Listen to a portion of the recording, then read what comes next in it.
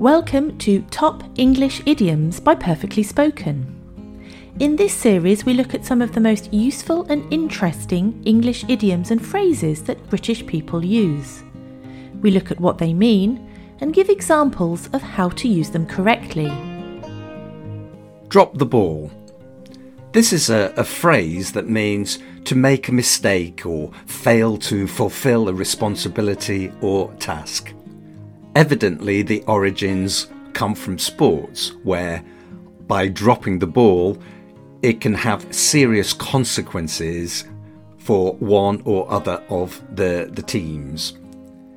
In a business context, a boss might say to his team or her team, "Now, don't drop the ball on this project. We really have to win this contract." So he's reminding them to be very careful and not make any mistakes because of the importance of the work that they are doing.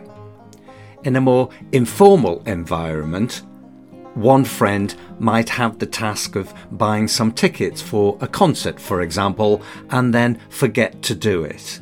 So that friend might have to go back to the other friends and say, "Oops, I'm sorry, I didn't get the tickets for the concert, I forgot, and now it's sold out. I'm afraid I dropped the ball on this one." Thanks for learning English with Perfectly Spoken. For more information, visit our website, perfectlyspoken.com.